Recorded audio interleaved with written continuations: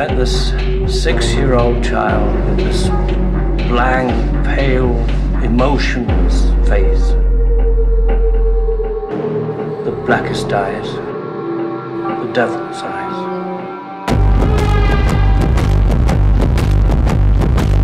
You take the red pill, you stay in Wonderland, and I show you how deep the rabbit hole goes.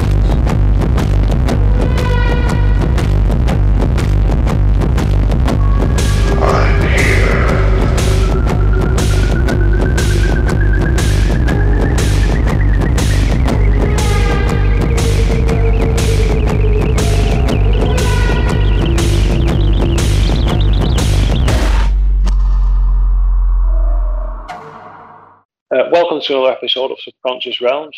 I'm your host, General Lee. For tonight, we have an incredible guest indeed. It's actually my first English guest. Ladies and gentlemen, please welcome the host and creator of Ghost Tales by the Fireside podcast, Clem. Now then, Clem. Hi, Lee. How are you doing? I'm good, man. I'm good. Yourself? Yes, all good. All good. Oh, it is an absolute pleasure to have you on. It really is. And you come with sterling, mate, recommendation. Brilliant. Which, you know, when you get a recommendation like that, mate, it don't come any better. You've just got to embrace what's coming, what lies ahead. And I cannot wait to hear your story, mate. So when did it all begin for you, Clem, mate? Right. I suppose when I was a child. Yeah. Probably about 6 or 7. We lived on this street. That was the houses were built in, I think, the 1920s, 1930s. Oh, was that like terrace? Was it like a terrace house? Like? It was, yeah. Oh, no. And it was a road called Farm Road in Redditch. Right. And it was built on a farm, on some old farmland. It's a great big industrial estate these days. So they've knocked all houses down, just built warehouses there. There's still houses there. The houses that the row of houses is still there, which I lived on, but the rest of it's all industrial surrounding it. Very kind of them, isn't it? Yeah, lovely. And then, I remember playing in my room as a kid. Probably with Star Wars toys back then. Star Wars toys, mate. Sorry, mate. Sorry, Clem. How old, if you don't mind me asking? I'm 47 this year. So I'm 44, so not much of a difference really, but I remember the old Star Wars because they were these, weren't they? Have you seen how they're made now, though? Shit now, aren't they, compared to what they used to be like? Oh, the qualities are completely different. Oh, they were bomb-proof back then, mate. Bomb-proof they were. There's no fun in them anymore. They're too fragile, aren't they? That's it. Yeah. Probably trans or someone. They all, you know. I remember having a collection of them, and I used to put them back in the boxes that they came in. And I used to stack them up on top. Yeah. You know, mate, you must have looked after. Oh, yeah. Well, I ended up selling them when I was about 13 years old. Yeah. And I think I got about 80 quid. It's because I wanted to have guitar lessons at school. And my mom said, you've got to sell the Star Wars stuff if you want to buy a guitar. So, all right, then. I think I could probably buy a house with them now. That wasn't surprised me. But, I mean, guitars are cheap as well, aren't they? Well, that was it. I think I needed 120 to buy my first one. As a beginner. I tell you what, mate. I bet you're glad you did that. I am, yeah, definitely. Well, I've spent a lifetime. That's all I've done for work, pretty much. Just play guitar. It's been fun. But, you know, enjoying it as well. Makes a huge difference. It does, yeah. So yeah, I had these Star Wars toys in this house. Yeah. I used to sit there playing with them, and I don't really remember this very well, but I remember my mum asking me who I was talking to. She thought it was one of my sisters, and I said, I'm just playing with my friend. And she said, which friend? And I don't remember the name, and apparently I said this name and described him as about the same age as myself. Yeah. And my mum just went white. She still tells the story now. And it was about 5 years before we moved into that house. There was a little boy. He was about 6 or 7, and he had a brain tumor and died. It was in the room. Poor kid, man. Yeah, sad. Seriously. How old did you say? It was about 6 or 7? About 6 or 7, yeah. Oh, poor kid.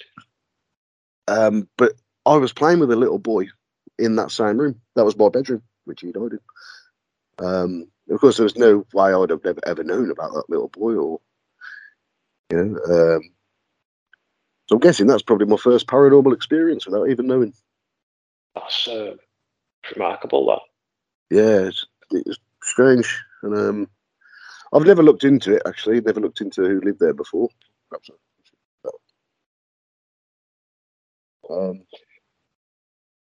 But I remember from there. I remember my grandparents used to live on the same road, and they always used to go up to see my nan and granddad. Yes. Loads of time with them, and of course back then you used to get these little collectible cards in tea. Used to buy tea. Yes. Was it PG Tips or something like that, or Tetley? Yeah, I think they ordered it. And there was this one particular series.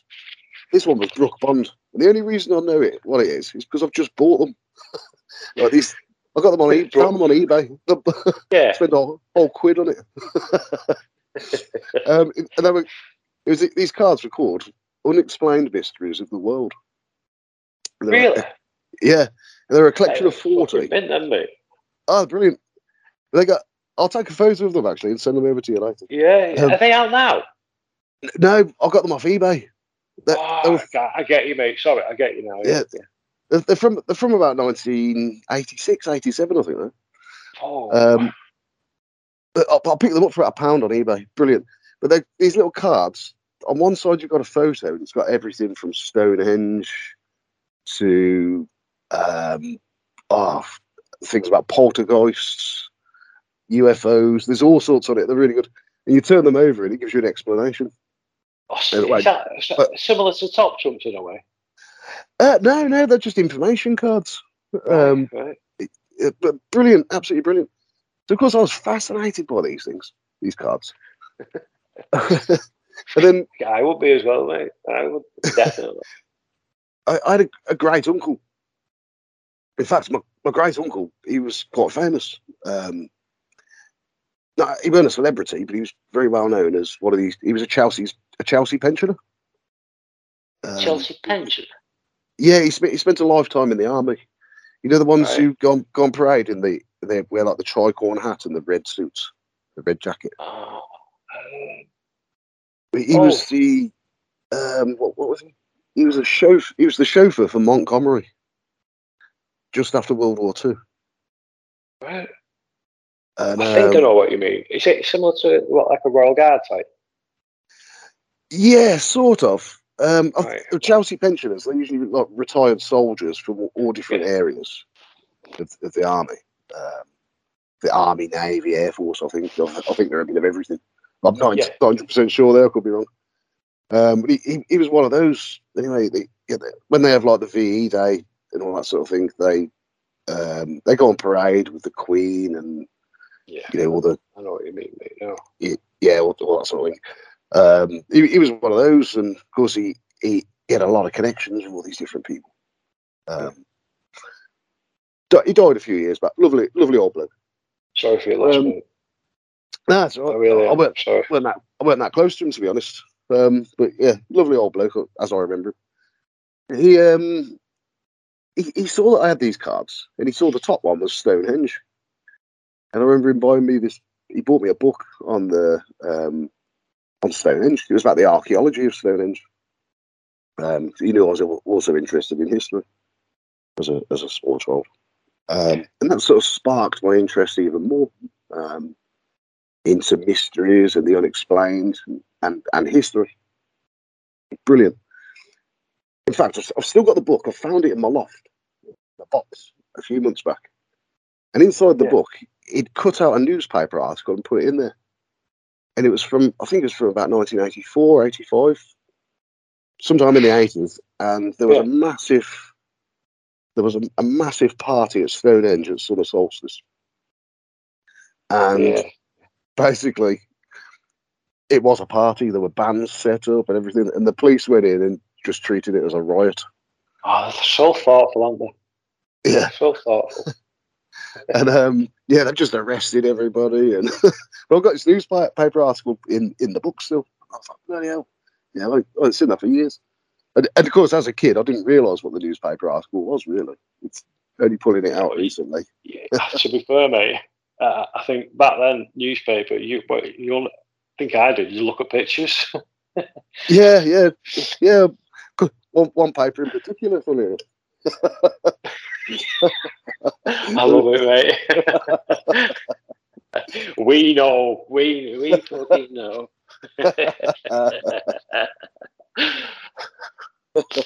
Sunday school, every Sunday. What are we looking at? Nothing. You bought it, Dad.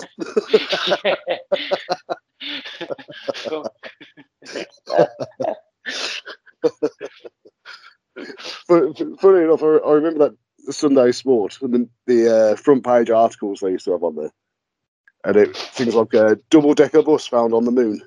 It was like brilliant. I used to love it. That's why you go from, because of the quality content.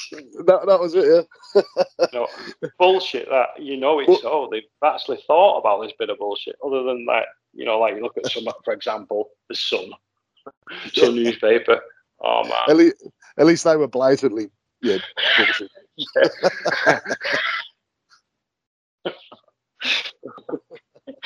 Oh man.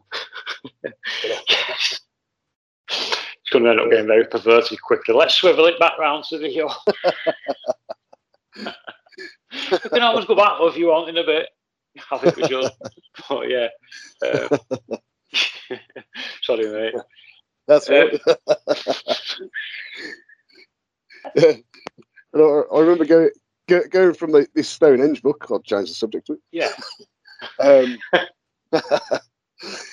I ended up, I think, as a teenager, going to the school library and the local library and pulling out books about ghosts, local ghost stories. There's actually an author around by me who wrote these. She collected a load of ghost stories. Yeah. Anne Bradford collected all local ghost stories and published them. I think she published about 12 books over the years. 12 books. That's a lot, especially if it's like, and is that the stories that it was all like paranormal? Yeah. Oh, brilliant! And she'd collected them for years. She's got to be in her 80s now, and she's just released another book a few months back. Really? That's incredible. Yeah, I haven't bought it yet, but that is incredible. Lovely lady. But she, from reading her books, it influenced me to start collecting stories. Yeah. Every time she released a book, I used to buy it. I've got a collection of them. Just fascinated me, especially when they're local. And some of it you can sort of tie the history to some of the stories. Yeah, so like it's not bullshit. Yeah, I mean there was one of the places that really fascinated me. It was after I'd read a couple of her stories. She'd also found some old Victorian ghost stories from the area, which had been documented. Yeah. And one of them was we've got the ruins of an old Cistercian abbey. It's about a 10-minute walk from my house. where I am now. And this abbey was knocked down during the dissolution of the monasteries, Henry VIII, etc. There's no record of anybody being killed there. Monks, they were just sent off. But there's a lot of ghost stories from around the abbey. Where I started collecting ghost stories myself from a teenager, and I heard people's different accounts of where they'd seen a monk in the house in different parts of Redditch, which were nowhere near the abbey. And I remember, I looked it all up, and I was like, well, I can't, they must have travelled around. They wouldn't have just stayed in that one area. Anyway, after looking it up, it turns out that everywhere that there was a monk sighted, they actually had land around in each area. Right.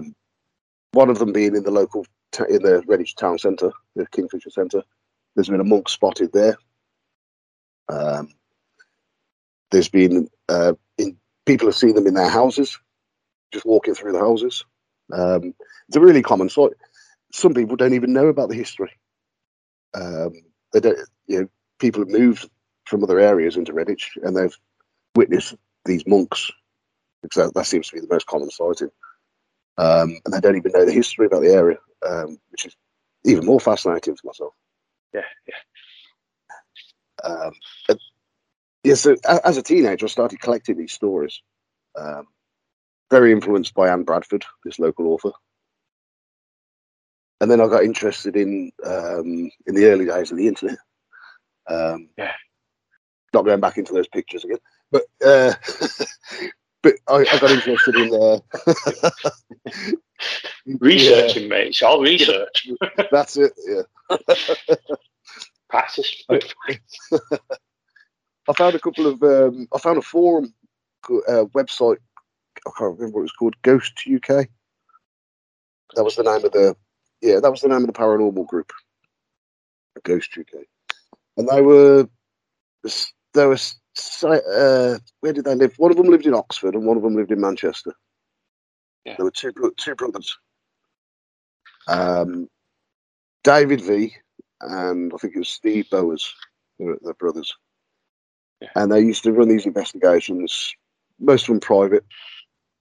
And I thought, I got on the forum for a few months, and they'd got 2 spaces on this one investigation. I want to go on this. So got a mate, we went along. Yeah. And we went to Chingle Hall in Preston. Amazing place. I don't know if you've heard of it. What's it called again, mate? Chingle Hall. Chingle Hall, Preston. Yeah, Preston. Yeah. I've not heard of it. No. I'll let you continue with this, mate. And I do know one place where you might know of it, but I'm intrigued at this what you're telling anyway about. Yeah, well, Chingle Hall was. I'd never heard of it, but I went along. Had a great night, really good. Experienced some really weird stuff that I didn't think I would experience. Experienced some stuff that wasn't paranormal, but other people were saying it was. Such as, people were saying there was a poltergeist in the kitchen, and the fridge door would open, and food would come out, fly out. And what I found, it was a slate tile floor, and one of the tiles was loose. And what it had done, it weren't quite near the fridge. You put your foot on a certain area, and it lifted another stone up, and it moved the fridge, and the door opened. Figured that one out. And then another one was we heard a load of banging coming from upstairs, and first thing I did was look at the central heating system. Because so just double check with the knocking on the back, because a lot of people say that, don't they? Like, yeah, that's it, banging coming from inside the wall.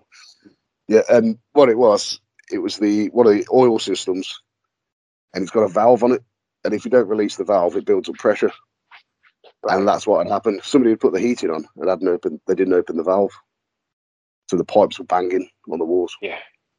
That was a nice and easy one. Simple stuff. So do you have like a sort of like if you go anywhere to check, like just say you was come round mine, or you've got a couple of complaints, or you tell you, do you have like a set list of tasks you do to like eliminate, like you say, they're knocking up noises and like you're eliminating that, so you know it's definitely not anything more than pressure in your system. That's it. Is that, I think. Right, okay. Yeah, I think you have to really. I'm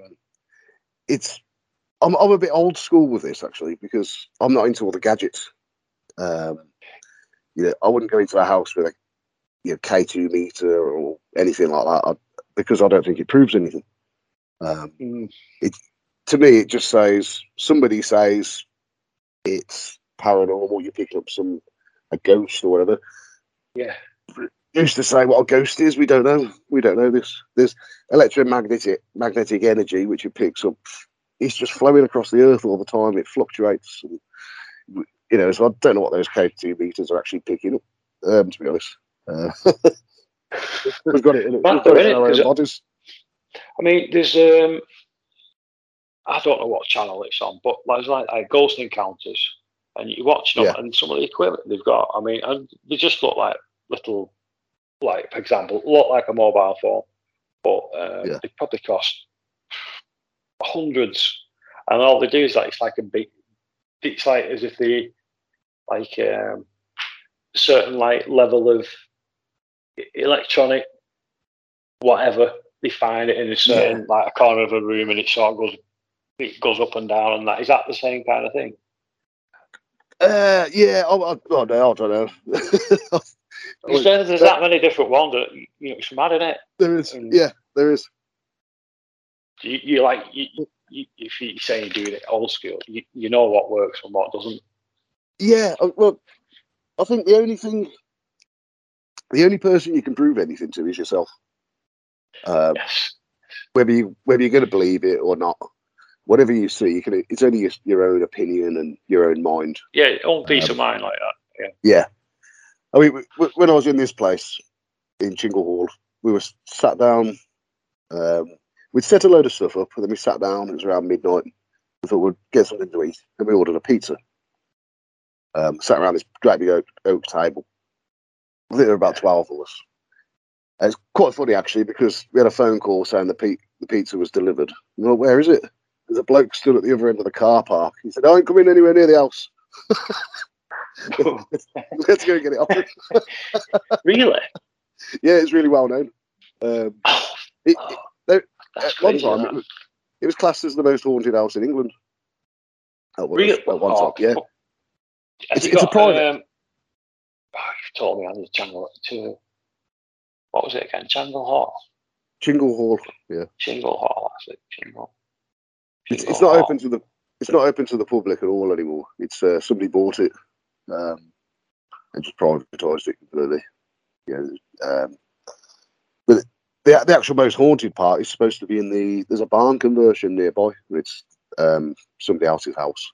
That's meant to be more haunted than the actual house. When you hear the name of it, it sounds like some massive, glorious place. It's actually not that big. It's a very small, moated. It did have a moat around it. It's just a very small. Nice, mate. Sounds beautiful. Oh, it really is. Inside, it's still got priest holes because it was used during the I forget what you call it. Anyway, during the dissolution of the monasteries. After then, when it was illegal to be Catholic. Was it anything to do with the Preston witch trials? It's not. No, it's no. This was the family who lived there. They were called the Singletons, Right. and they were these people. They were like the lord of the manor sort of thing. They were quite rich and well off, like nobles type. Yeah. They weren't like massively rich, but they were rich enough. They would have been eating mud like us lot.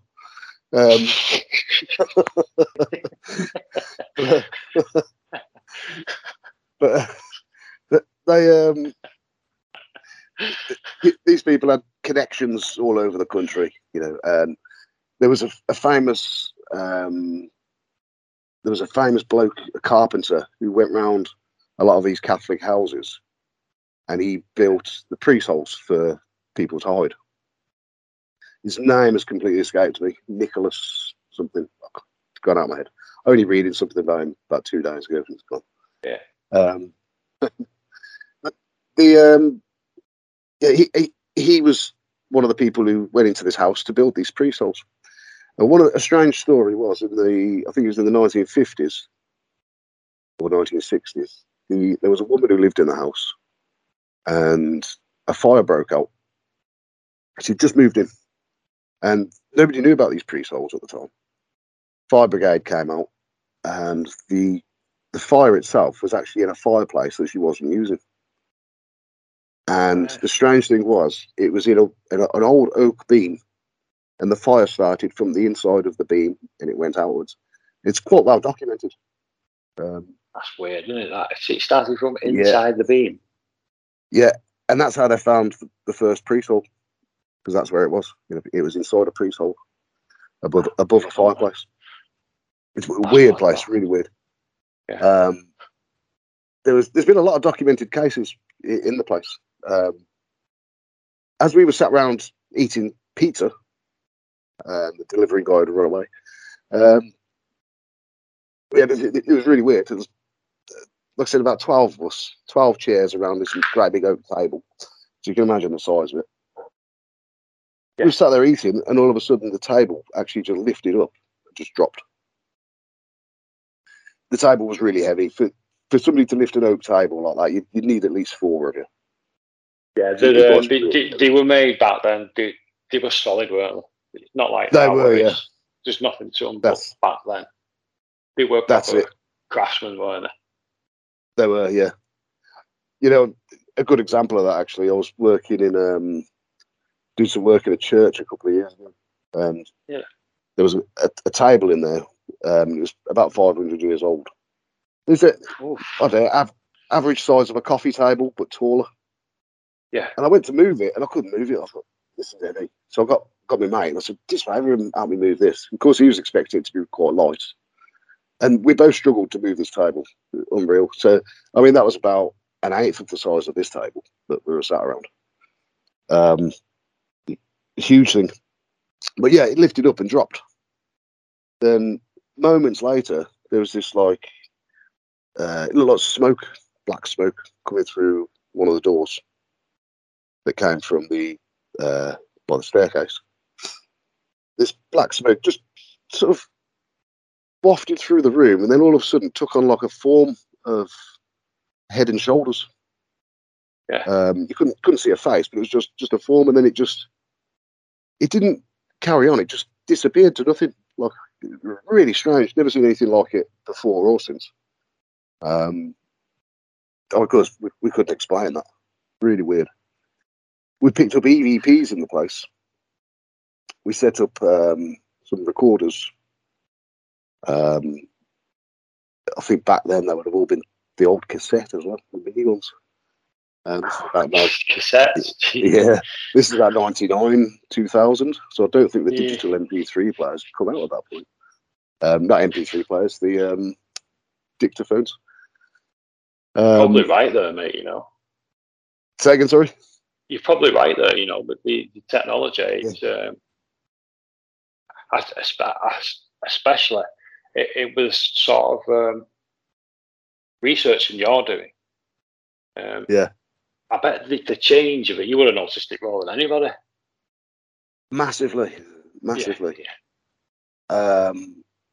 Because being a musician as well, I knew what I was talking about with a lot of the audio equipment that we got. So, well, we set up this David V, who was running this investigation. He set up these dictaphones, the old cassettes. But instead of just putting the dictaphone in a place, what he would do, he would run a microphone cable. And the reason was because where the microphone was built into the dictaphone, it picked up the noise of the cassette when it was recording the machine. So what he would do is he'd put that in a box, and so it was like soundproofed, and he'd put the microphone a few meters away. So he put his microphone in this little hole in the wall. Well, I didn't have a clue what this hole in the wall was. Pressed record, and we went downstairs. Actually, we went outside to take some photos and have a look around. Went back in about an hour later. Thought we'd have a listen to these. And first thing we could hear was chains. And I'm thinking, he's winding me up here. This is a classic ghost story with the chains. And nice. But when it was explained to me afterwards, that the hole in the wall where the microphone was actually where the chains were for the drawbridge to this house. Which was, I thought that was odd, but great. We picked up on a baby crying, church bells ringing. There was various whispers and words coming up, and we could hear this just clearly being played back on the dictaphone. Brilliant. That was my first experience with EVP or doing any ghost investigations, anything like that. I learned quite a lot just from that one night.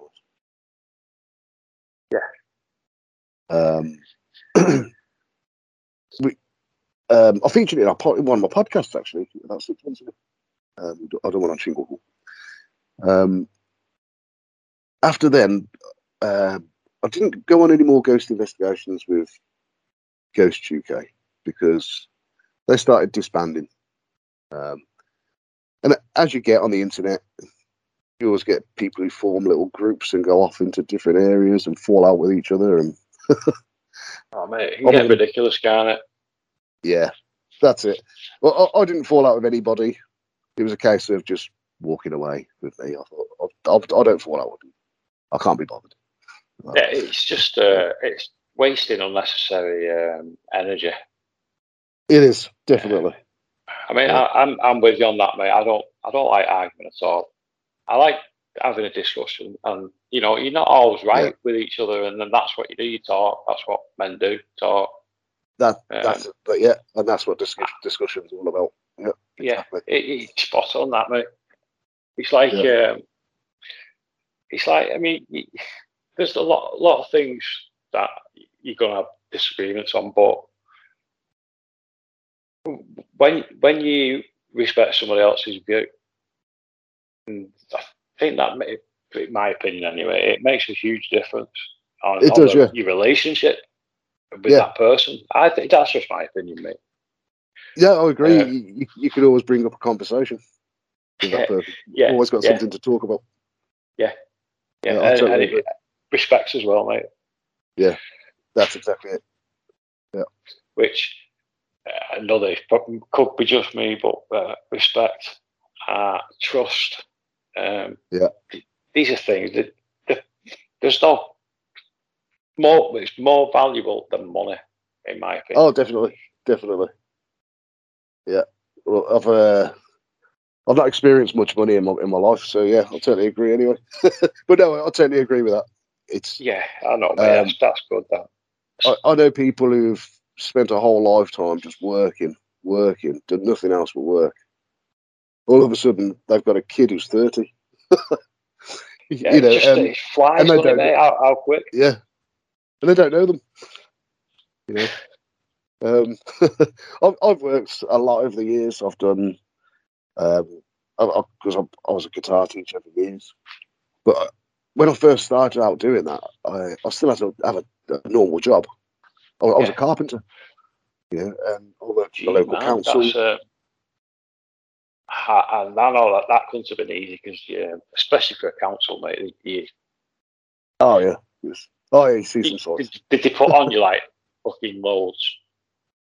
Yeah, loads, absolutely loads.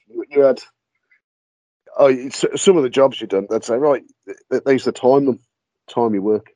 They'd say, right, you've got to fit a door here. That's 30 minutes. And then the next job, you've got to replace some floorboards. That'll be 15 minutes. They're not putting in. They never used to put into consideration that how long it takes to travel from one place to another. Go and get the materials. Get the materials. Throw the old stuff away. Go to the tip. Yeah. Yeah. So yeah. It was terrible. But I was on good money as a kid. I'd done I left school and done a YTS in carpentry. Well, Back in the yes, YTS days. yes, I remember them well. What was it? Young, Something like thick. 30 quid a week or something? It was, yeah. Young, thick, and stupid. That's what I was doing. Mate, I wasn't allowed. I wasn't allowed go any university, colleges, anything like that. No sixth form for me. Not that I wanted to, but that wasn't an option. What you know. Yeah, same here. Give the school a bad name. So yeah, it was straight out of school, straight into work, really. Yeah, that's what I did. I think my first job after school actually was my mate. My brother-in-law had a contract painting the front of council houses. And I think that was my first week work up a ladder. Absolutely shitting myself. I think I 50 quid, I think, for the first week. I was chuffed to bits. I tell you what, mate, I know, mate. It's like back then, 50 quid. It was like loaded, wasn't you? Well, I was 16 and straight in the pub. You do, mate. That pints back then. I remember this place where I grew up, and you're talking. It was daft, mate. Like just over £1 for a pint. It was like the old reading rooms called. It's like an old Labour club site. You can't be a member going, but it was going for like you used to get proper shit faced off like. Less than a tenner. Yeah. Yeah, I live right by one still. I bet that price is nowhere near when you first started going in there, Glenn, mate, was it? Do you know, I remember my first night out. Well, I remember finishing work at 12 o'clock in the afternoon, and the bloke said, "Right, before we're driving home, we're going to the pub." So we all went to the pub, and the bloke driving must have had about 5 points. Yeah. And it was just a normal thing they did every week back then. Drove home, probably about 15 miles. Before going home, we went to another pub. And I think I got home about 8 o'clock. And that was it. I couldn't walk, So this night out I'd planned. Yeah, he was leopard. Yeah, it didn't happen.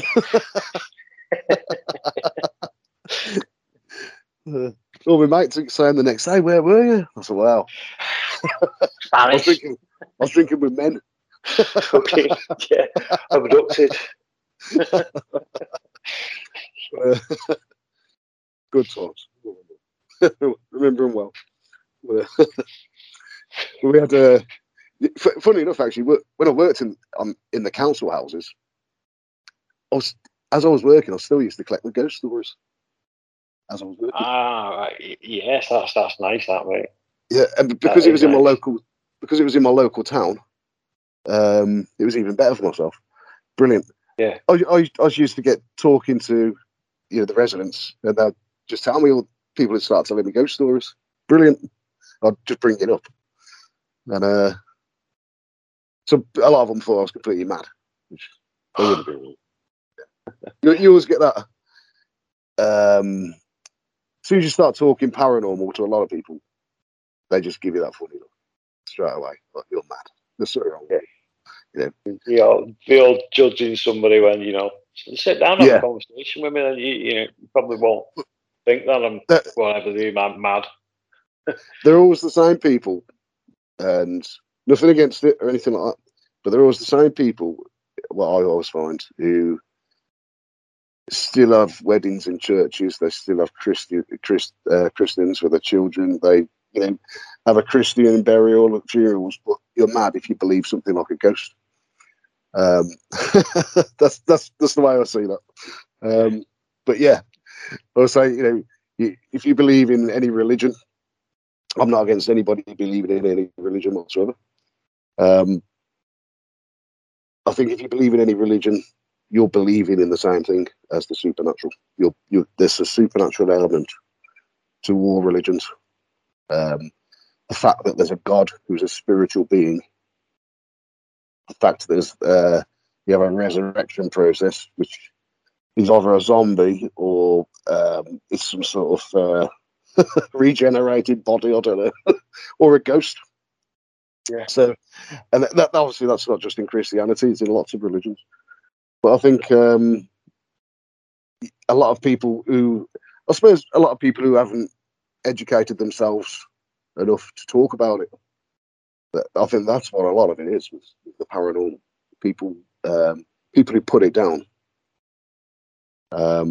Interesting topic, actually, when you talk to a skeptic, somebody who's completely skeptical, who has done some research. That's another interesting one.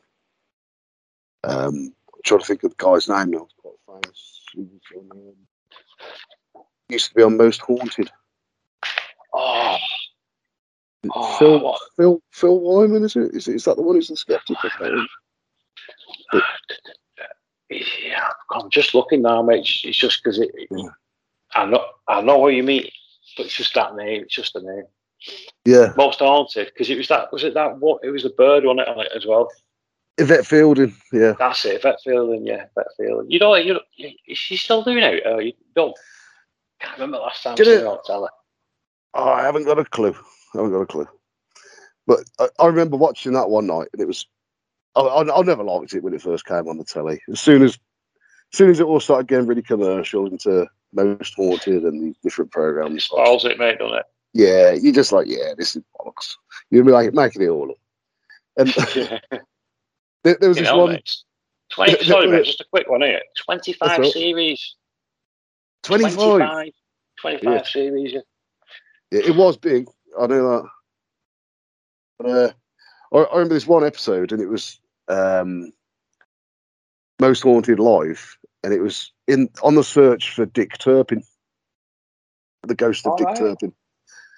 And I couldn't stop laughing. As soon as it came on, I couldn't stop laughing. Derek Acora. I mean, the bloke's a legend. He's hilarious. Was he the one with like silver hair? Yeah, that's the one. Yeah. Yeah. I know what you mean now. Yeah. Brilliant, legend. And the bloke used to take the piss out of himself. You know, he was brilliant. Can't say I believed everything he did, but he was. You know, the bloke had a laugh. In this one episode, he stood there and he said, "I'm picking up the energy of a woman." And he said, "What's her name?"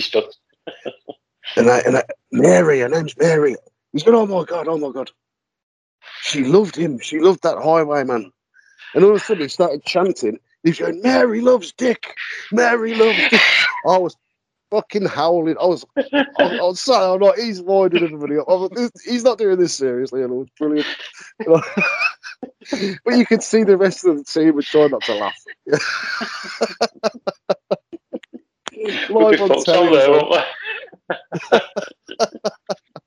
Imagine that being you on it. We'd be fucked. Oh, yeah, definitely. I was absolutely fit of laughter. Well, John, I've been on a couple of these ghost investigations where people are saying things like that and they don't realise what they're saying, and I have to walk away. Have you ever done that though? Like when you've been doing like investigation and it's come to a point where you think that it's just bullshit. This, and have you ever laughed like? Have you ever like burst out laughing? Because I was. Yeah, I have. Yeah, I'll do it a few times. Funny enough, actually, the one place I used to investigate quite a lot was the Bawdsley Abbey, the one I was on about, which is near my house. And I thought I'll have a bit of a laugh one night. And there was this woman there, and known her for a few years. He said, "So are there any ghosts around here? Will I see one tonight?" Oh, what a question! You know, it's a bit of a stupid question. Yeah. I said, loads. I did. I said, "There's loads of them." I said, "They're not just monks. There's all sorts around here." I said, "But be on the lookout for the black monk of Bawdsley." And she said, "Well, what happened? What's the story? What happened?" I said, "Well, his grave wasn't in the area. They've had to bury him outside because he was well known for touching the ladies, and he got sent out of the abbey." Oh, I think within about half an hour, I told this one person, I think within about half an hour, women were being touched. Somebody saw the black monk. they'd picked up his name and all sorts. And I'm like, oh Jesus, you know. And I actually walked away the night I went home. It was me and my mate running it, and I've just left me, mate. I said, I'm going home, mate. I said, you can keep this lot tonight. You know, we didn't do it for money Catch or you anything later. like that. Yeah, it's just one person put something into all their heads, and that was it. Then, like, of course, I've made this little story up, but next thing you know, he was a rapist, a murderer. There's no record of anything like that around there. Brilliant. That's it. Love it. But I suppose, mind you, back then in medieval times, a lot of these monks and religious leaders Yeah. were corrupt. You know, they were like they've run the local area, didn't they? Yeah, they were like they used to think they were royalty. Yeah, that's it. And I know the Cistercian monks, which were the ones by us, there was something to do with the Templars as well, the Knights Templar. I can't remember the exact relationship, but there was, because they were from France, the Cistercians, and there were something to do with the Templars. Something I've read about it a few years ago. I've not really looked into it much. I'm to read about it. I'm going to have a look definitely for that. It's, especially with the history of the Templars and what they did and what were led to believe they did. Yeah. Oh, definitely. There was go in that area actually. There's a YouTuber called Robert Seffer. What's he called, mate? Robert Seffer or something like that. I can't pronounce it properly. I'll send you a link over to his channel. Yeah, that would be great, that, mate. He's an American anthropologist. And he's put together all these different things. It's all theory, and he does explain it. It is all theory. It's just the way he sees the world. Yeah, I quite like the fact that he does that. So it's not his belief, but whatever the way he sees them. And he come across a bloke. I think he was Russian. Sabotage. I forget the surname. Sabotage something. And this was in 1666 or something like that. And he was part of this religious sect, Christian religious sect. Yeah, I think it was. They were studying the Kabbalah or something like that. Now, I don't know a lot about that. Yeah, I don't know a great deal about it, but in detail, I know basics. It's fascinating, mate. You know, a very good friend of mine. He's got his own show. He's actually got 2 shows. New York Patriot. Have you heard of him? I have, yeah. Yeah, he's a fucking legend, mate. And his knowledge, especially anything like that. I can't recommend anybody more than New York Patriot on anything like that. Look. I've heard of him, but never. Yeah, I've done. I'll send you some shows. Oh yeah, that'd be good. With this Robert Seffer, like this YouTuber, he talks about this sabotage guy. It's 1666, and he ends up. He decides that everything in religion, to get God's attention in Christianity, you've got to do everything opposite. So everything that's good, you've got to do bad. So it was basically, I think it was an excuse to have big orgies and things. It's a bit like the as above, so below, isn't it? Yeah. Well, they reckon this guy, he influenced that many people. After a while, he converted to Islam, but this cult that he left carried on, which eventually turned into the Illuminati, the original Illuminati. Oh, the Bavarian Illuminati. Yeah, that was it. Yeah, right. And that's very interesting, that, mate. And apparently it stems from this sabotage, whatever his name is. I forget it, as I keep saying. It stems from him. Moves on to the Rothschilds, and we all know the rest. But yeah, that's where it all apparently stems from. Very similar story to Rasputin. I didn't know a lot about him actually until the other week when I was doing some reading. I still don't know a lot about right? him. I've noticed that maybe it's because of the what's been going on in Ukraine. There's been I've noticed a couple of like more than that I've noticed before. Just like little snippets of like him, and we know he used to be a bit of a cunt, apparently. Yeah. But they say that about anybody, don't they? Really? Yeah. I don't know a lot about him. I know he was into the occult. But that's about it. And people called him a witch and all sorts. But one person's definition of a witch, especially years ago, is a bit different to others. Yeah. Yeah. Well, it was the demonized. Yeah, that's exactly it. I think as soon as you mention occult, you're interested in the occult. Everyone's like, oh yeah, it's black magic and demonology and anti-Christian, Satanist. That's the way people. Because it's been drummed into people's heads, I suppose, over centuries. Exactly. With superstition as well. It's like that's exactly that way. Yeah, I think it's as I said before about when I talk to local people about ghosts. Go to my local club or pub, and they all think I'm mad. I've been in the newspaper a few times for a couple of local things about paranormal, or and I walk into the pub and they're all taking the piss out of me. There he is, the Ghostbuster, and you have people walking up to me. Oh, you've been talking to the demons today, and all this, And I just agree with them. So yeah. I think when people don't understand, or just don't generally think, some people don't know how to react. Yeah, I think, like I said, I think a lot of it is sometimes it's ignorance, sometimes it's lack of education. That they're not educated themselves. Perhaps they should pick up a book now and again and have a read, and look into what they believe.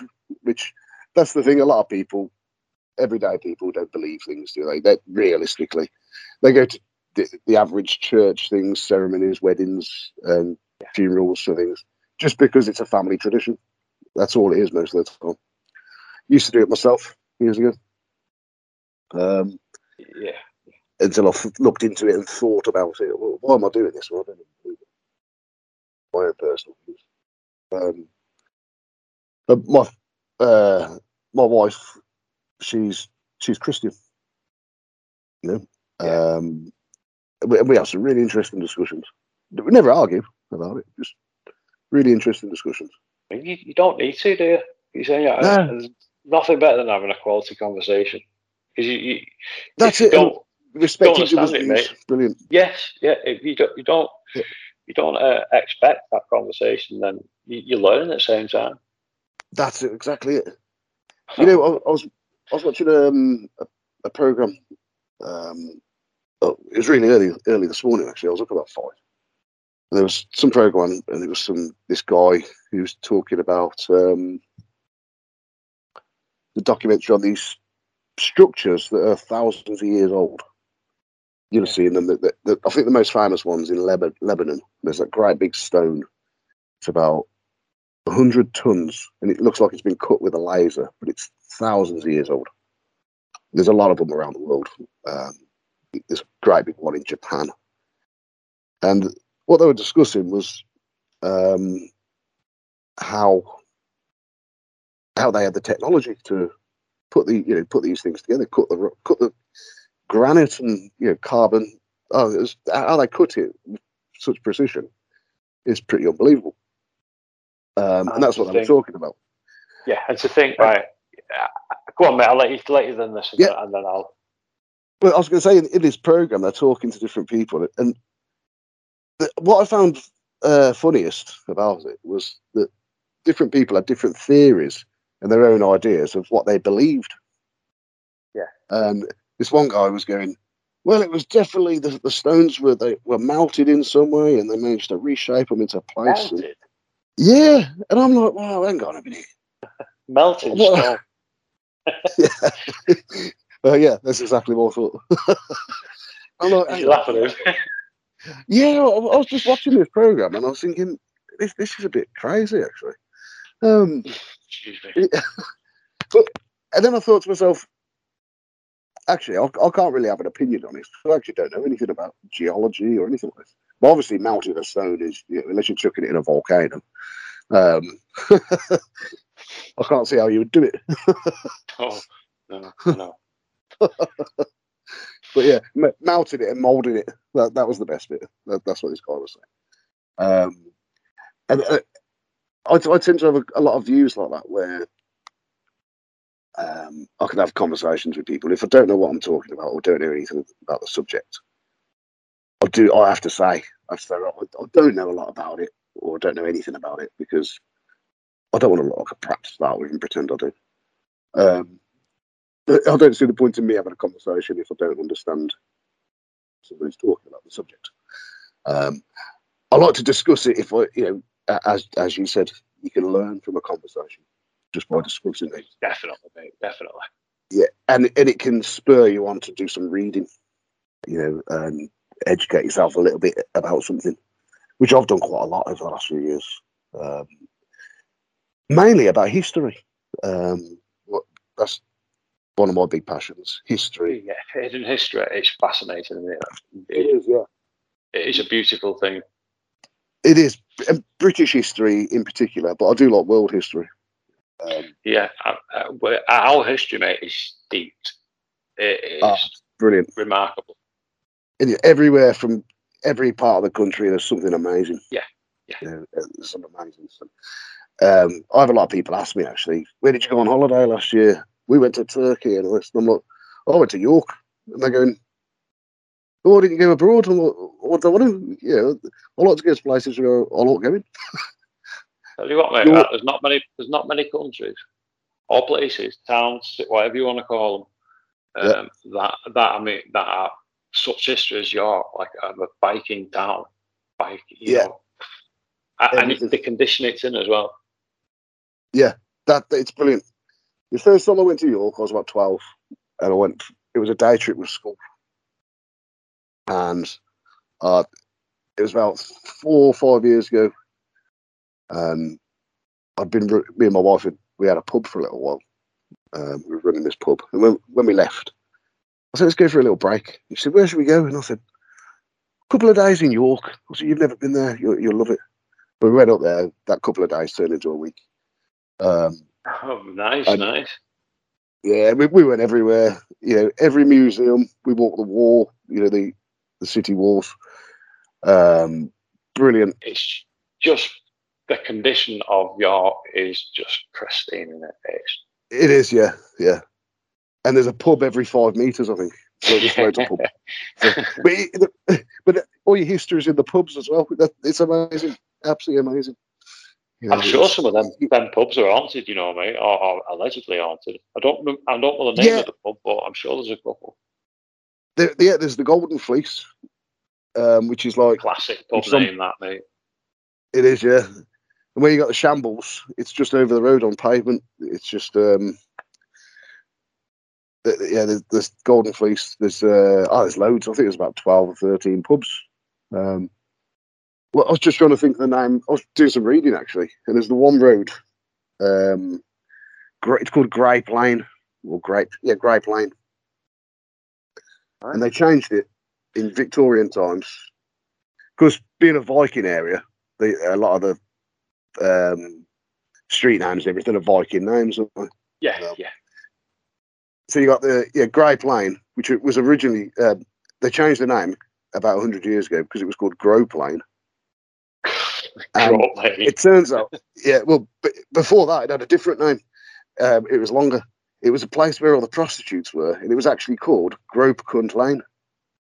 And that was the Viking name for this road. Grope Cunt Lane.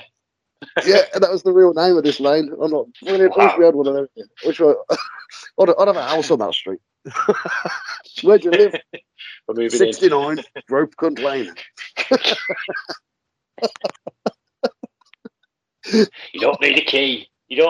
Get in. That's it. Come around, get dinner around here for a tenner. I think we sound slightly converted, don't we? We do a In a bit, good yeah. way. In a good way. Yeah. I've walked all around York, and I love it. I was actually a couple of years back. I was considering moving into York City Really? Centre. Oh, Yeah, you must have really been I well love into it. it, that, Absolutely. mate. Yeah. Well, the history there, not just the history, just walking the streets. It's so different, to anywhere in the country.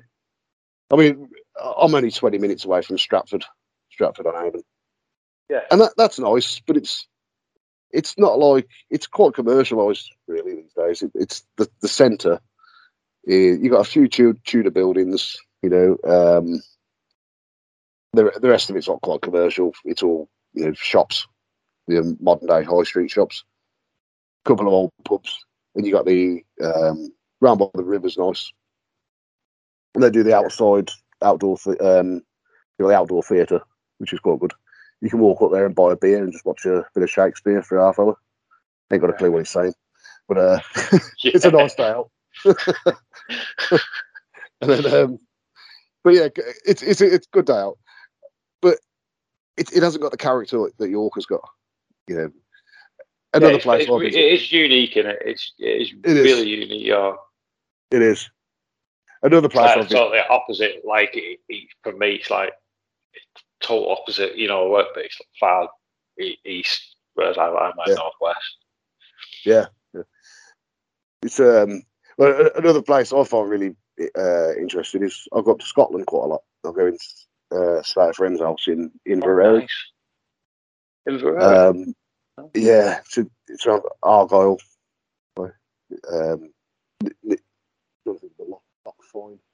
Not far from Oban and Ben Nevis. Not too far. 50 mile, I think. All right. When you're in Scotland, 50 miles, nothing, is it?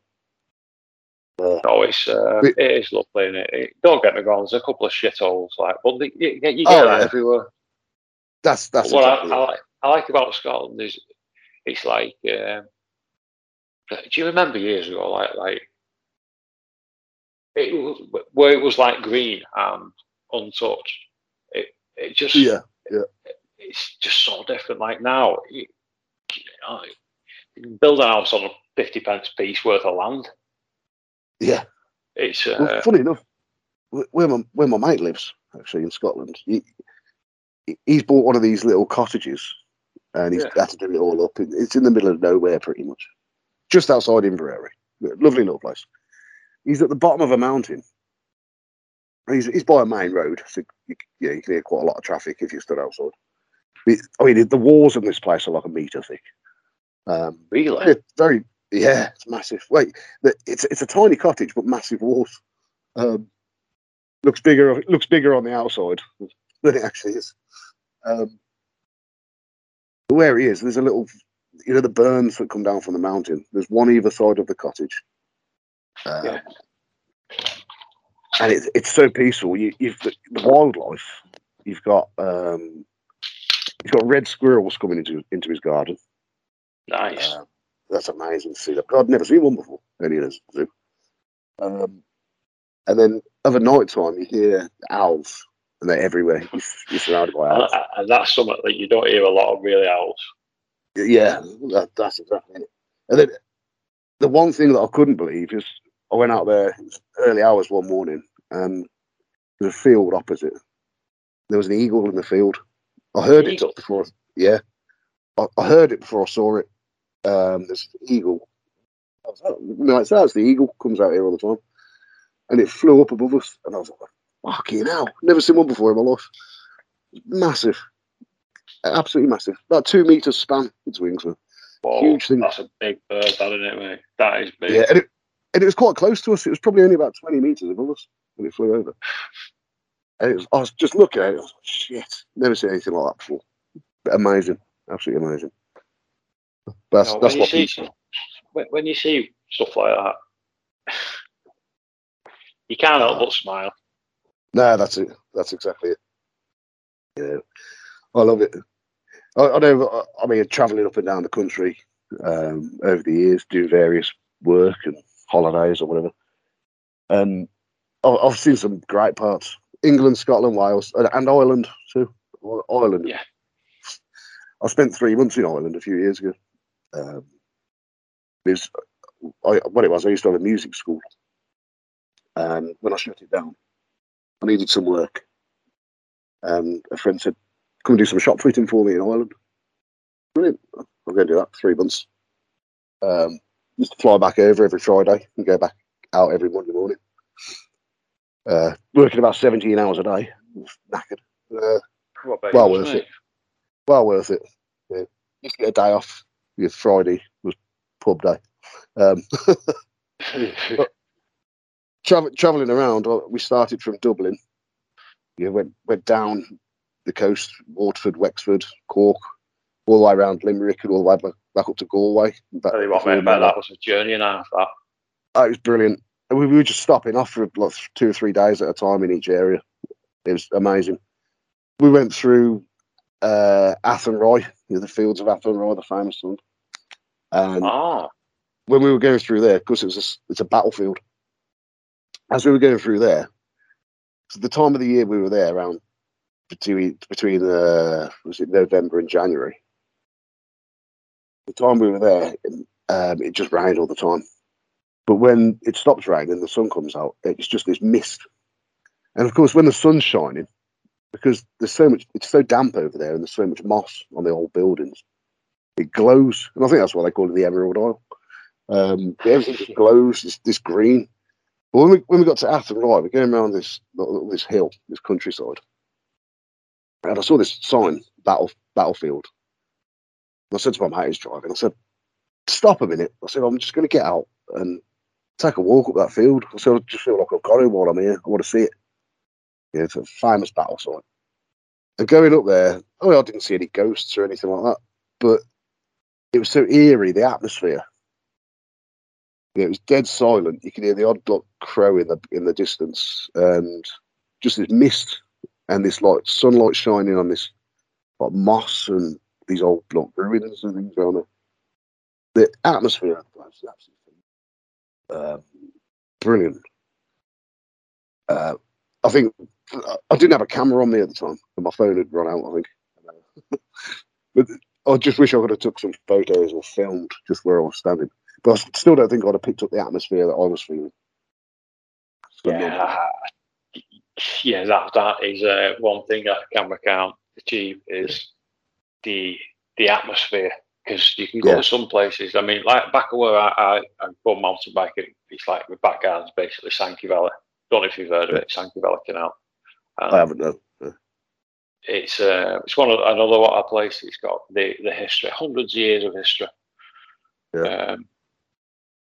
It's just mind blowing. But there's some certain there's like a maze, Right. it don't matter what time of day you go. There's just a very creepy vibe about it. No, I wouldn't say it's creepy as in like, oh shit, I don't want to go in there. It makes me want to go in there. Yeah, I know what you mean. But do you know what I mean? Like that atmosphere. Yeah, it's almost like a good example of that. Actually, I visited a place a few years ago, and it was an old cotton museum. It was an old cotton factory. I can't remember where it was. And of course, when I was there, it was really quiet. You know, there weren't many people around. But for some reason, I had this atmosphere. You could feel the atmosphere of people. I suppose it was such a busy place. You know, there would have been hundreds of people working in this place. And there'd have been horse and carts, you know, just collecting, delivering and taking things away. Yeah. Constantly on the go in the place. And I think the mill was running for about, 18 hours a day. So, 7 days a week. So you can imagine the work that's happened at this place. But for some reason, it felt like, I don't know, the feeling it gave off, that it felt like that should still be going on, or it is going on, but you couldn't see anybody. It was ever so weird. And I suppose that's a similar thing to anywhere else that's been, they call it like a residual energy, perhaps. Or is that like, for example, where there's been like events, what's happened there in the past. Yeah. It's just, right, I get you. Yeah, and it doesn't have to be a bad thing that's happened somewhere. It's just where a lot of things have happened, and it's been a busy place or whatever. Yeah. It's like, I suppose, if you took somewhere like London and all of a sudden turn it into a field. Not a bad idea, actually, because I hate London. That's a very good idea, actually. Yeah. Turn it into a big field, go back a couple of 100 years later, and you're going to feel something. Yeah, I've done some work down there as well. Nothing against people in London. I don't like London. No, Don't like the city. Don't like the city. Do you not think it's a lot? The people are a lot different, though. It's like, yeah, rude. It's like, yeah, you know what I mean, don't you? Yeah. I found, what I found when I worked in different areas of London, and I worked in a couple of rough parts, and I found it a bit too rough for me. I've got some of the people I met were lovely, they were really down to earth. And the part of London I didn't like was when I met a lot of the more middle class areas. I found everybody was in a rush. Yeah. Nobody had time to talk to anybody, and they seemed very rude. I don't think they were rude. I think it was just a case of their pace of life was a lot different to mine. I think it's like the saying, "Manners maketh the man." Yeah, exactly. Yeah, don't cost out being like respectable. That's I'm not exactly being snobby at all, and that's how it is. Do you know what I mean? You know what I mean, don't you? Yeah, of course. Yeah, I've got the same attitude. It's just, I think it's just something everybody should have. If you're not respectful to somebody else and have some manners, then you shouldn't talk to anybody. Keep yourself to yourself. Cost nothing, mate. That's exactly. I like this. I'll treat you. I expect to be treated back in that same way. Yeah. If you've been a knob with someone, then you expect to be a knob back. That's exactly it. Same here. Yeah. And I have been in. Do you know what I think is, Clem? I think it's the generation. Yeah, I think a lot of it is. Yeah. I've got to say, I mean, where I live, there's a lot of kids in the town. You get a lot of chav kids. I don't know if they're called chavs these days. I don't know what we call them. Teenagers hanging around. And yeah. You get good and bad. You've always had good and bad. And I find a lot of them kids are actually quite respectful. They say please and thank you, and they talk to you. Not all of them. Yeah, I think schooling as well, mate. It's schooling's changed massively. Yeah, I've worked in schools teaching guitar, and right. So you got like first hand. Yeah, and when I was at school, you had a bit of fear sometimes. Like you did from some of the teachers, you had a bit of fear.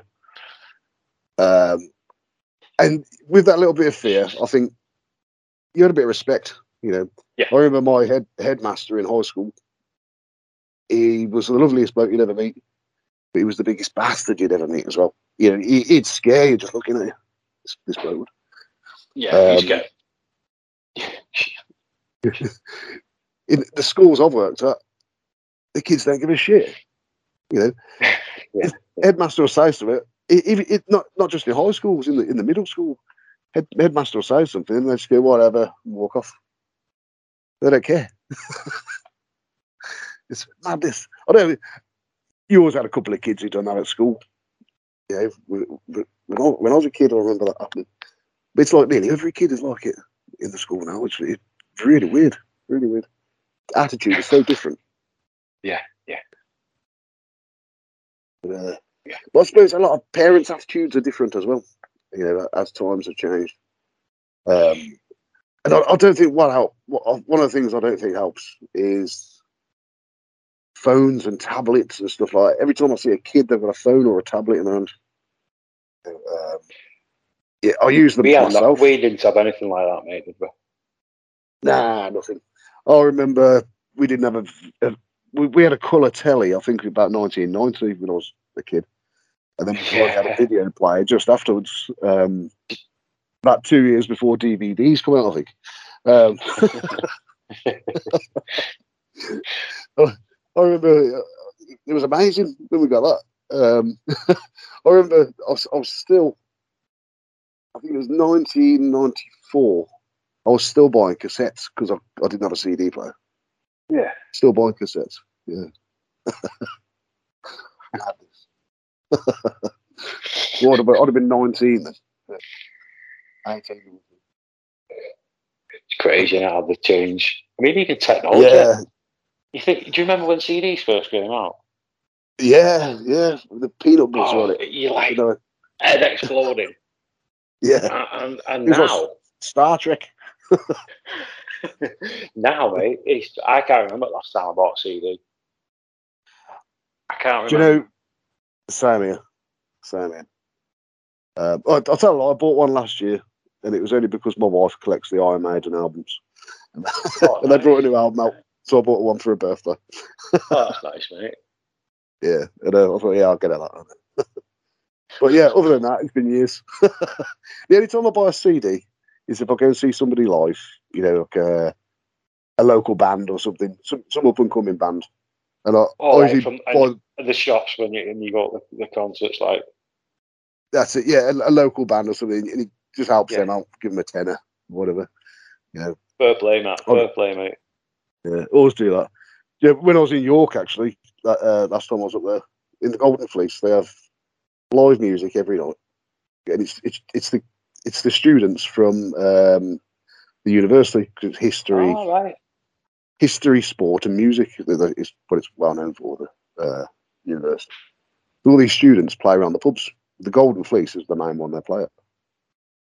So I was there 7 nights. It's like a well known like for up and coming. Is it like an up and coming band type of place as well? I think it must be, yeah. All right. But I was there for 7 nights. Went into the pub every night for a pint and bought a CD every night. So I spent 70 quid just on CDs, you know, just supporting these kids. And yeah, you know, I've got them nice, home and listen. Yeah, it's got to be done. I've been there and done it. Yeah, I could imagine that you don't just buy it for the sake of it. If it sounds good and you think it's worth buying, yeah. That's sound. it. I remember getting them home, these CDs, and having a listen to them. I thought, to have a proper listen. So these kids not only have written the songs, they've learned to produce their own albums and things. Like, you know, it's part of their course. I've sat there listening to it, and it's good enough to be on the telly, in the charts. You know, it's some real talent out there. And I thought that was brilliant. Support the little ones. Well, I was thinking, you never know, they could be big one day. And it happens, doesn't it? Can do, mate. Yeah. The way media's gone now, whether you do music, anything to do with the media, music, TV, anything like that, it's all gone downhill. It's so readily available and easy to do for people. You can sit on a computer, you can download some music software, quite cheap, or sometimes for free, and you can create pieces of music without having any knowledge. It'll take you a few weeks just to learn some basics on how to use the software. You can create a piece of music with no knowledge whatsoever. I've heard people do it, and it amazes me. I remember getting into that sort of thing years ago. After I started getting into recording music, and composing. And what I did was, I had some software. It was on an Atari ST. Even better. Atari ST. That long ago. Yeah, that long ago.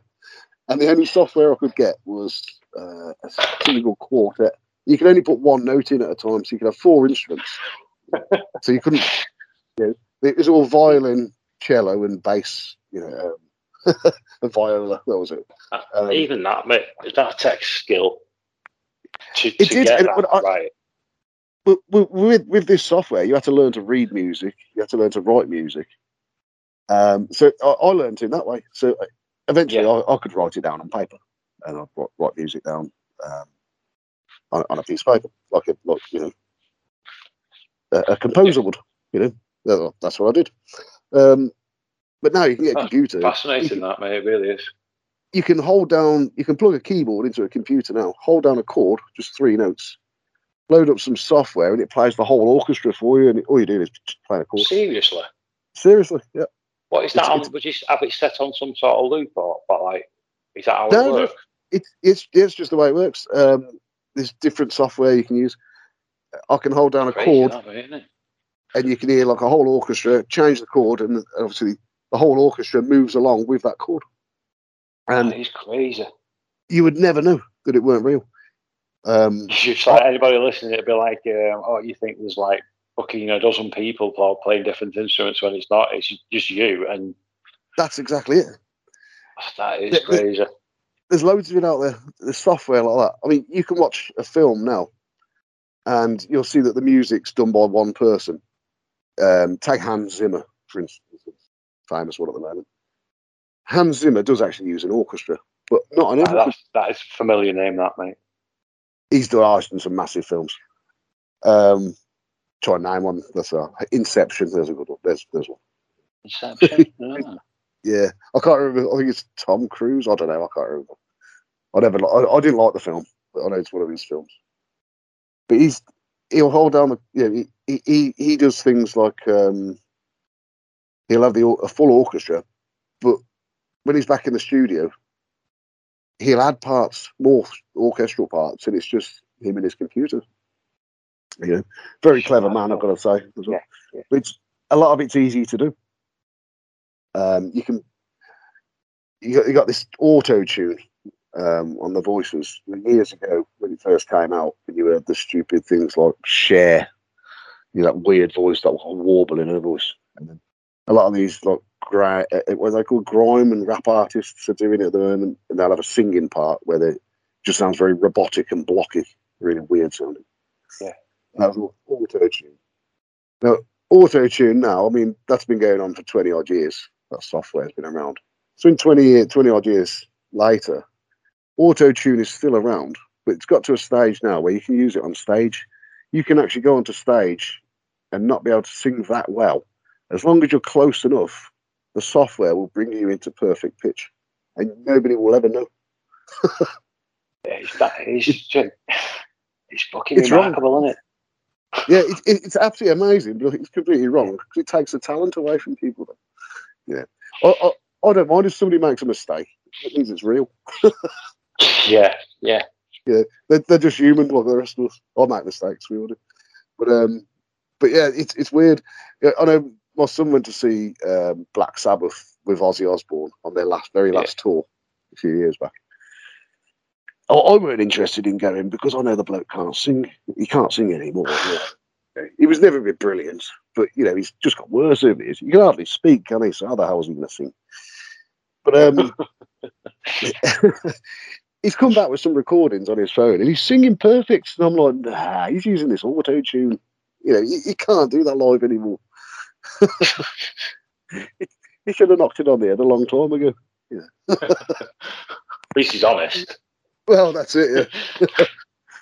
But I think the same sort of thing is happening everywhere in media. When you look at videos, when you watch a film, say one of the Marvel films, Iron Man or something like that, it looks so realistic now. The CGI has become amazing. Oh, and then it really is, isn't it? It can be. I don't know if it's beneficial for us or the opposite.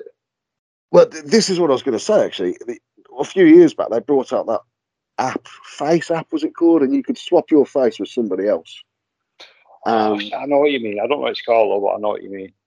Yeah. Well, I actually, for a laugh, I wrote this piece of music a few years back. And it was just a bit of a mess about, and I put it out online. And somebody said to me, "Can you make a video for it?" And what they wanted was to see me playing guitar and do this stuff. Right. No, that ain't me. I'm not one of these people who makes videos of myself. I can't. I feel a bit weird doing that.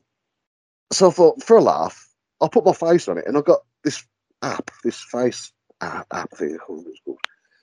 And you can download videos, any video that's on the internet, and replace it with your face. So I just done like a compilation of all these videos. They're really funny. I've done everything from Wednesday Addams for the girl to women in bikinis, and they've all got my face. You know, I've done everything, covered all sorts of things, and I've put this music. That's my music video. I've just sent it to this bloke. Yeah, mate. And he featured it on some channel. And he featured it on some channel. Yeah, that's fucking brilliant. It really is a brilliant achievement. That.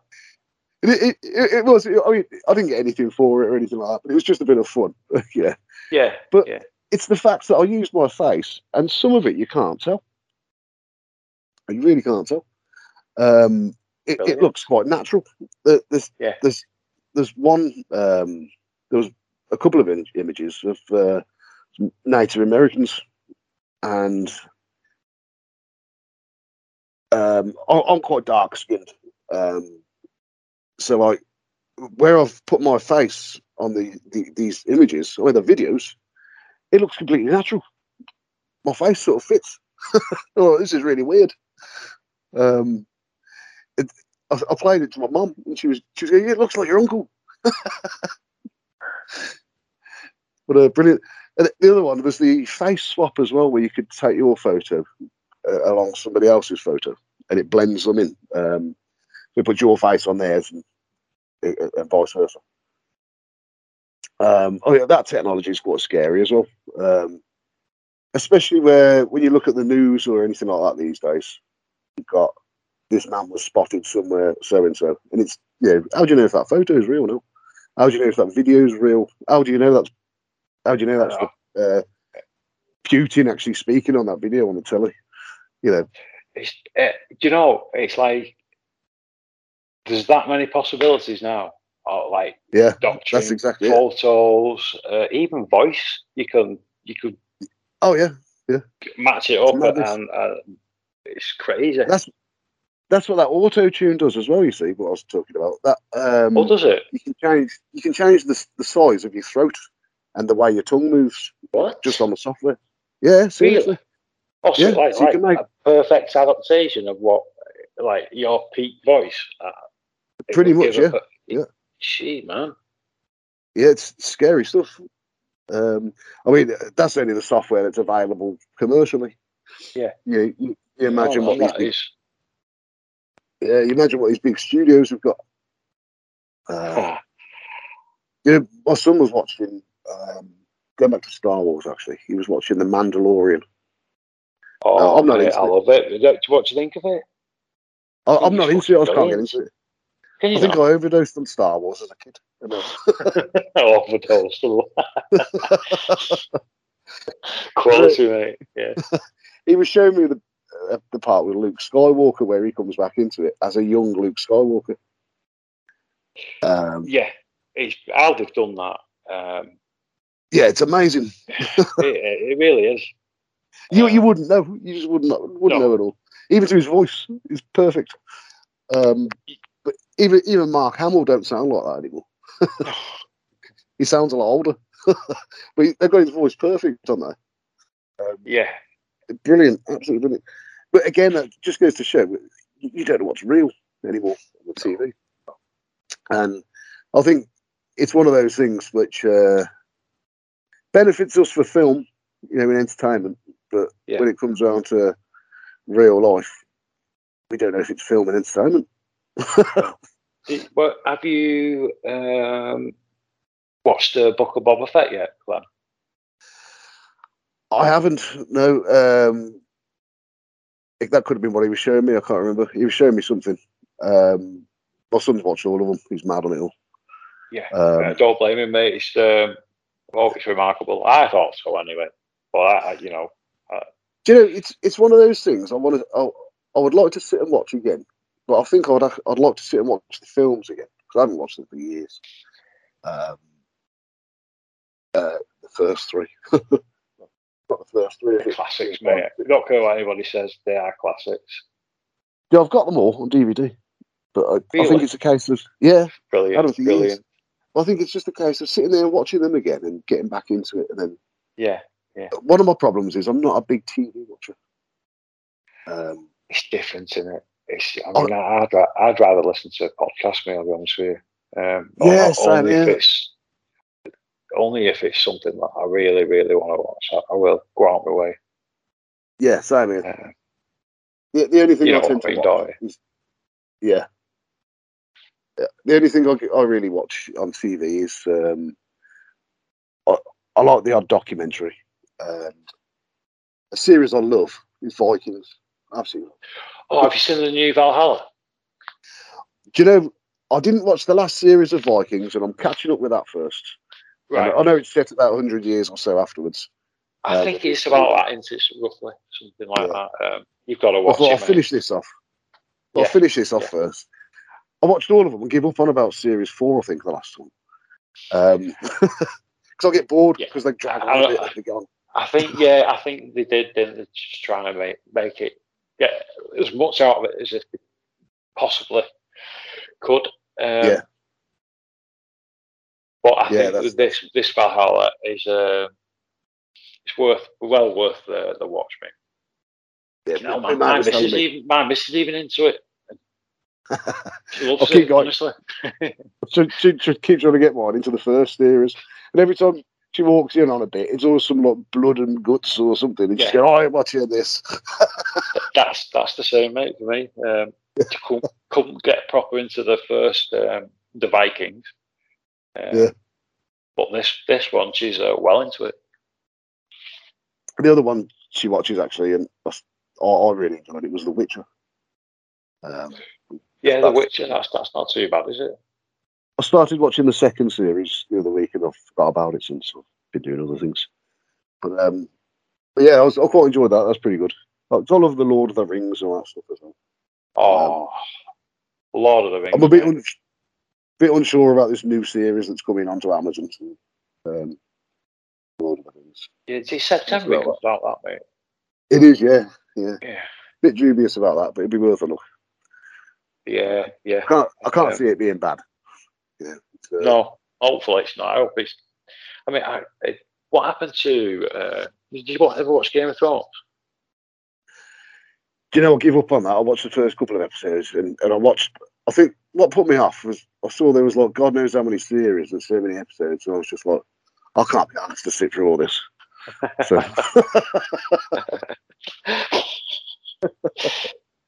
Yeah, I think they fucked up royally on that. My opinion.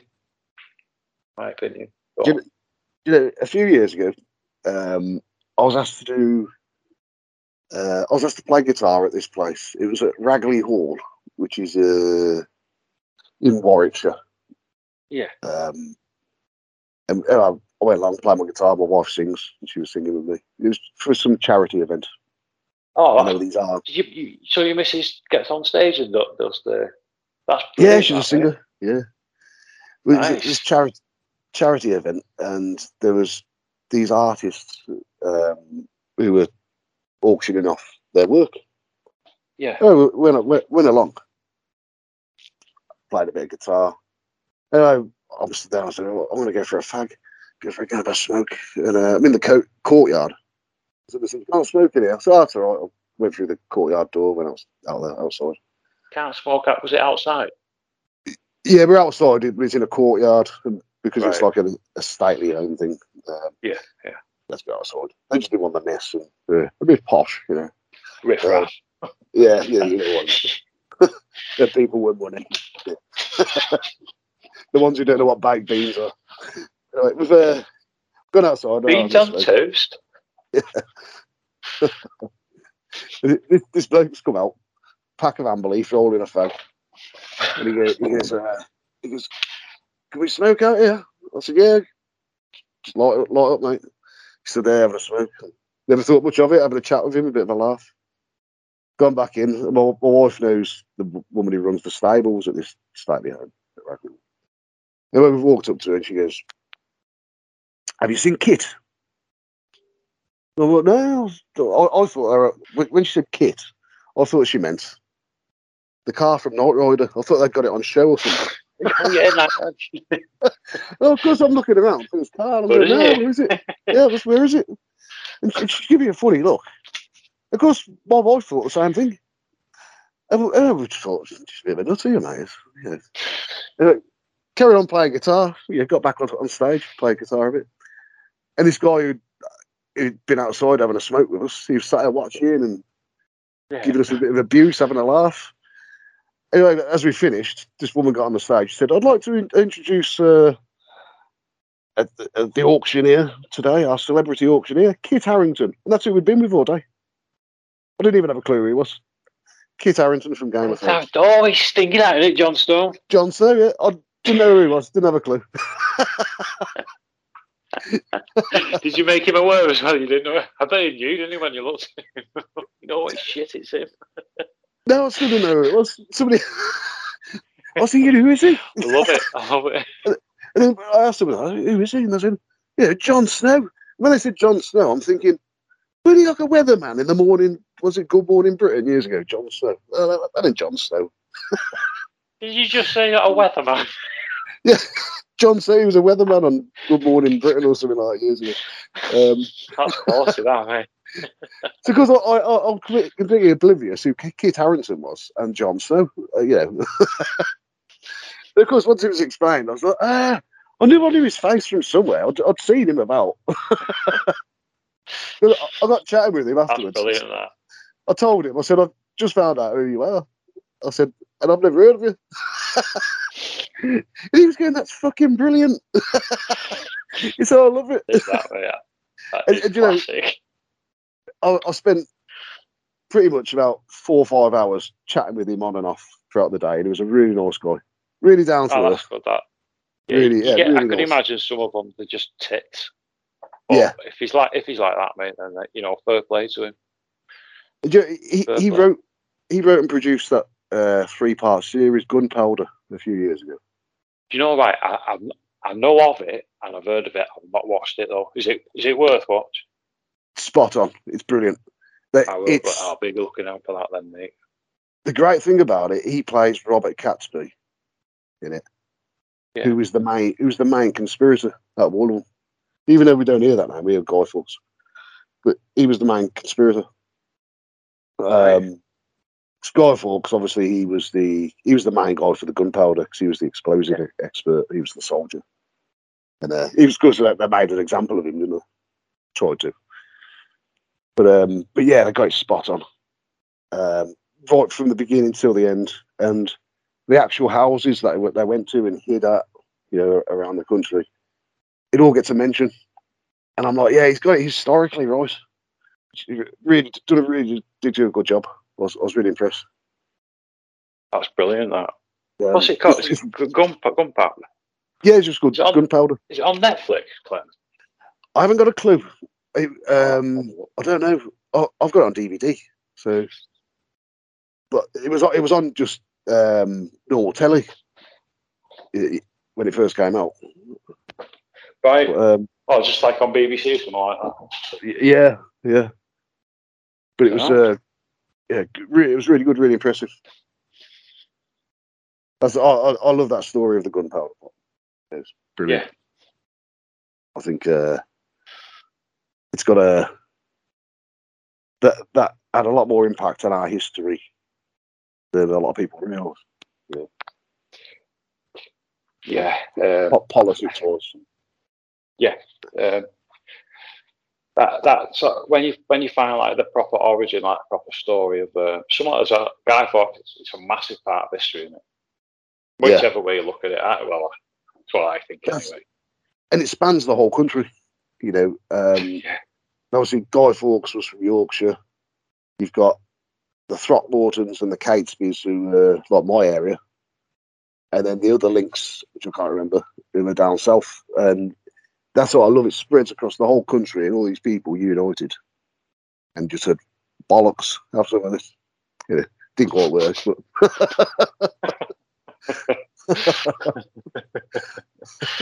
it's a bit of punk in me, bit of anarchy, and all you that. Fucking rebel. That's it. Yeah. Oh, mate, right? Just let me just. When you met Preston before. Sorry? The place in Preston you mentioned before. Jingle I've Hall. been to yeah, right. Have you ever heard of Whittingham Asylum? No. No. It is at, I think it's Goosenau, something like that. Goosenau.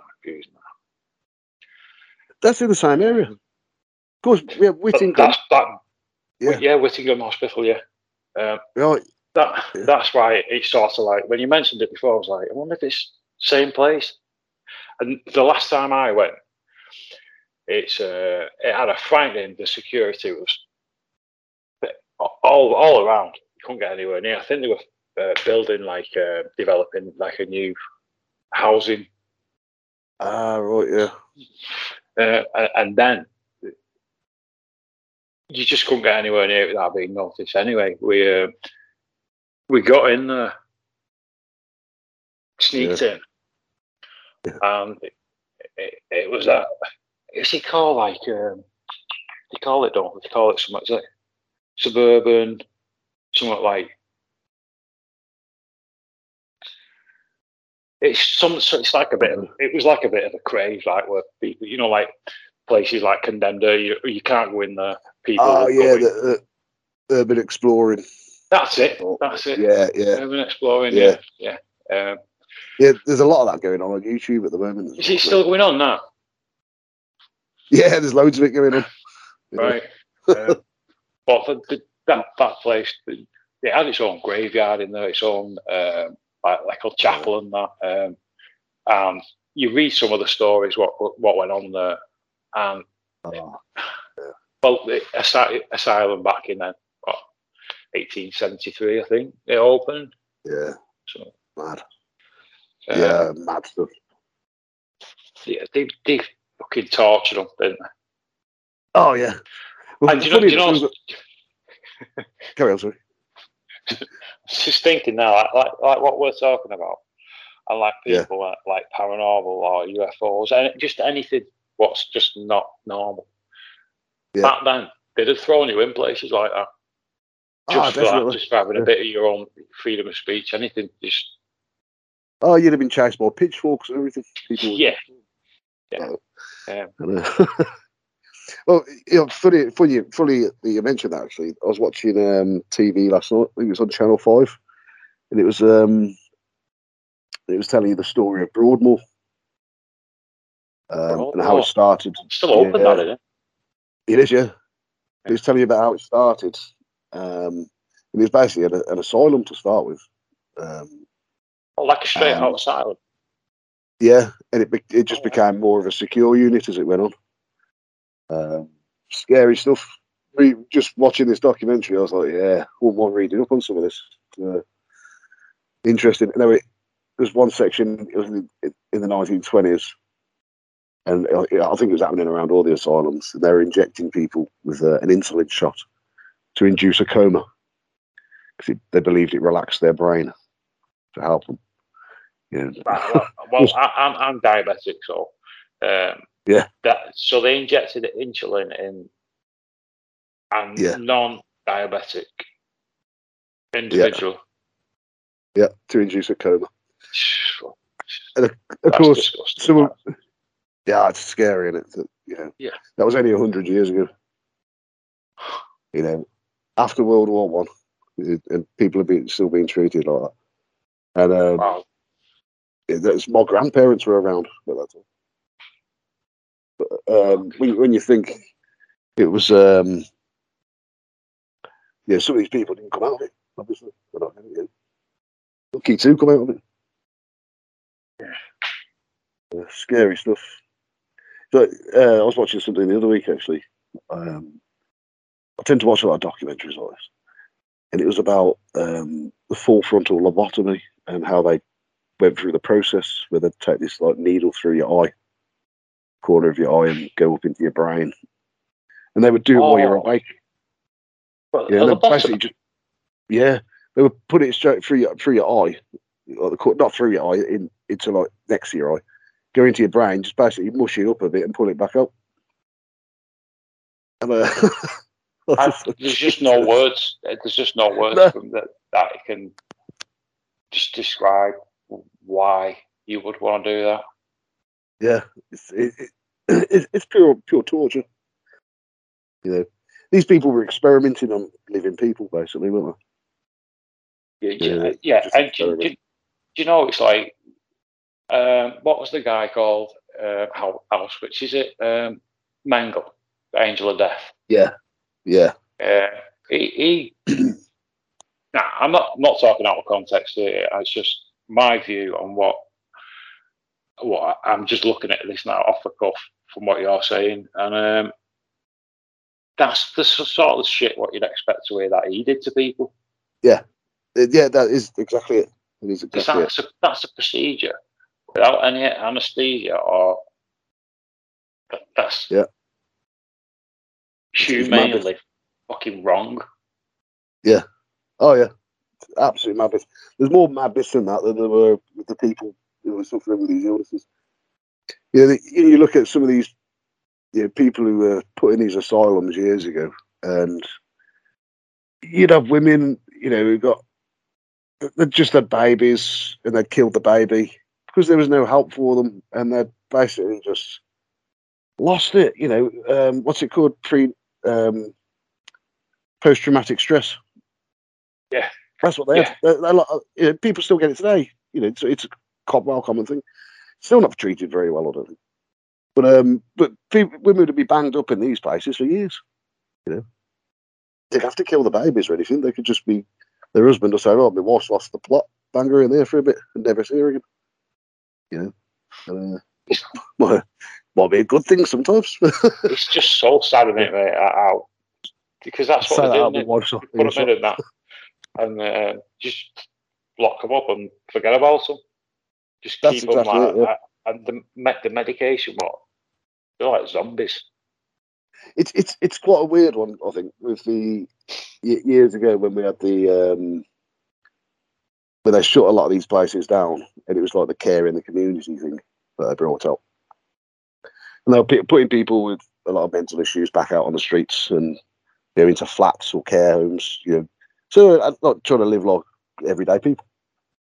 I won't say normal people because not all of us are normal. Although I'm not. But giving people a chance, to they get their medication, they'll see a doctor every now and again, which is great. But I think one of the problems they've stumbled across now, it's gone a little bit too far the other way, where there's people out there asking for help with mental issues who don't get the help. Some of my family members have had some mental issues, and have not been able to receive help, or it's took years to get any help. Just to see a psychologist is hard. All they do is they just say, "Right, here's a counsellor." All a counsellor is somebody just trying to sit there and listen to you. That's all a counsellor is really. And like anybody could do that. I could just go to the pub and chat, like be on the bar. True, it is true. Yeah, you'd probably get more, a better session like that. Because I mean, like with that, you're speaking to somebody you most likely don't know. Excuse me. You don't know them. It's just like you say, just like talking to any random person. It is, yeah. I know it's quite scary, really. And I know a few people who have been counsellors over the years, and they've said some of them have totally agreed with what I say. It's just a job for me, and you're just talking to me. Anybody could do it, and some of them actually really believe they're helping people. You probably do help some people. I think if they do help them, then that's a bonus, isn't it? It is, yeah. I think sometimes things are suggestive to people as well. So, for instance, somebody mentioned to me a few years back about meditation. Now, from when I was about 6 years old up until I was about mid-30s, I'd practiced about 5 different styles of martial arts. Very nice. What kind, mate? I've done Shotokan karate, so I got to my black belt third dan in that. I've done Wing Chun Kung Fu. So is that Kung Fu? Yeah. Yeah, but it's more like a boxing sort of style. Yeah. I've done. I done a couple of different forms of karate, and the Shotokan was my main one. And then did you ever do Goju? I didn't know. That was something my uncle did, actually. I've probably gone through a couple of classes and forgot, because I used to go around to different ones years ago. Just to see what the difference was, and getting on with different instructors and meeting new people. Yeah. Because it was a bit of great fun. Great way to spend your childhood, anyway. It was fun, yeah. And then, as I got older, I started looking into like these. It had to be looked at, especially back then. Was all this chi and meditation, and you probably remember some of the fake martial arts out there. Yeah, it's a big part of it, though, into that culture in general. It is, yeah. But some of it went a bit over the top with the death touch, and touching a butterfly lands on you on a certain place and you're dead. And all this hilarious stuff. I suppose when all that modern MMA stuff came out, they ironed it out a lot. Just they ain't got it. Yeah. But years ago, I looked into that spiritual side of the meditation and things like that. I learned how to do it and all this. And all I ever found it did for me is relax me, which is great, because I'm one of these people who don't relax very often. Well, when somebody mentioned to me a few years back about, they were talking about meditation, and they were saying, I can get you to meditate in the right way. And it was a counsellor, actually, who said this. And he said, I was helping some some people who were just coming off some drugs. And they didn't want to take the medication that the GP had given them. So I've been giving them this meditation, and I call it meditation high. So when they've done the meditation, they're high. I'm like, okay, that's just power of suggestion. All of that is just power of suggestion, I've got to say. Because I've done meditation. It always made me relax. I've tried different things. And even when it comes to, I've tried to, somebody's tried to hypnotise me. I've really wanted them to do it. So hypnotise me then. And they couldn't hypnotise me. And I think it depends how far you're willing your mind. You've got to let go of your mind completely and let somebody control you. I was just going to say that then. I found that really hard. Yeah, it's like, I could be wrong. I've never crossed my mind to wanted to be hypnotised, but I don't mean that in a bad way. It's just It's never appealed to me. It's like letting somebody into your fucking head, and you don't know what anybody's incentive is really. No, that's it. That's exactly it. But, so you use like you in full control of your mind, and you just wasn't letting them in. Is that how it was? Yeah, well, I presume so, because I tried to do it. I tried to do everything that I said. Fucked him up. Yeah, it did. They actually said, we can't help. We can't get you to do it. You need to relax more. I'm relaxed, and I'm just like, I said, no matter what you're saying to me, it's just not doing anything, because it's just. Yeah, so perhaps fuck off might be too kind of her. Yeah. Well, I do think so. I mean, some of this stuff, some of the martial arts stuff actually crosses over into the paranormal. Some of the stories and things, especially China and Japan, and there's so many like ghost stories that you hear that are connected to the martial arts and myths and legends, which are fascinating. I can imagine. Yeah, they're great. They're great stories and everything. But when you've got some of these experts and they really believe in it, it's a bit mad. I don't know. Who am I to say? I could be completely wrong. They could come and prove me wrong. Mate, it's like I didn't train hard enough. it's like all the legends and like the lore of it. Yeah, that's what I'm saying. It's everywhere. It's near enough fascination for me. With myths and legends, but one of the things I love is how when you find certain things that are the same all over the world. Yeah, it's like different cultures, and it's the same story type. Is that what you mean? Yeah, yeah. Yeah. I mean, the story of the sun god, who rises, in the winter, the winter solstice, and we have Christmas. It's the rising of the sun, which is like Mithras, Ra, Jesus. There's loads of them. It's all the same story. I love that. It's great.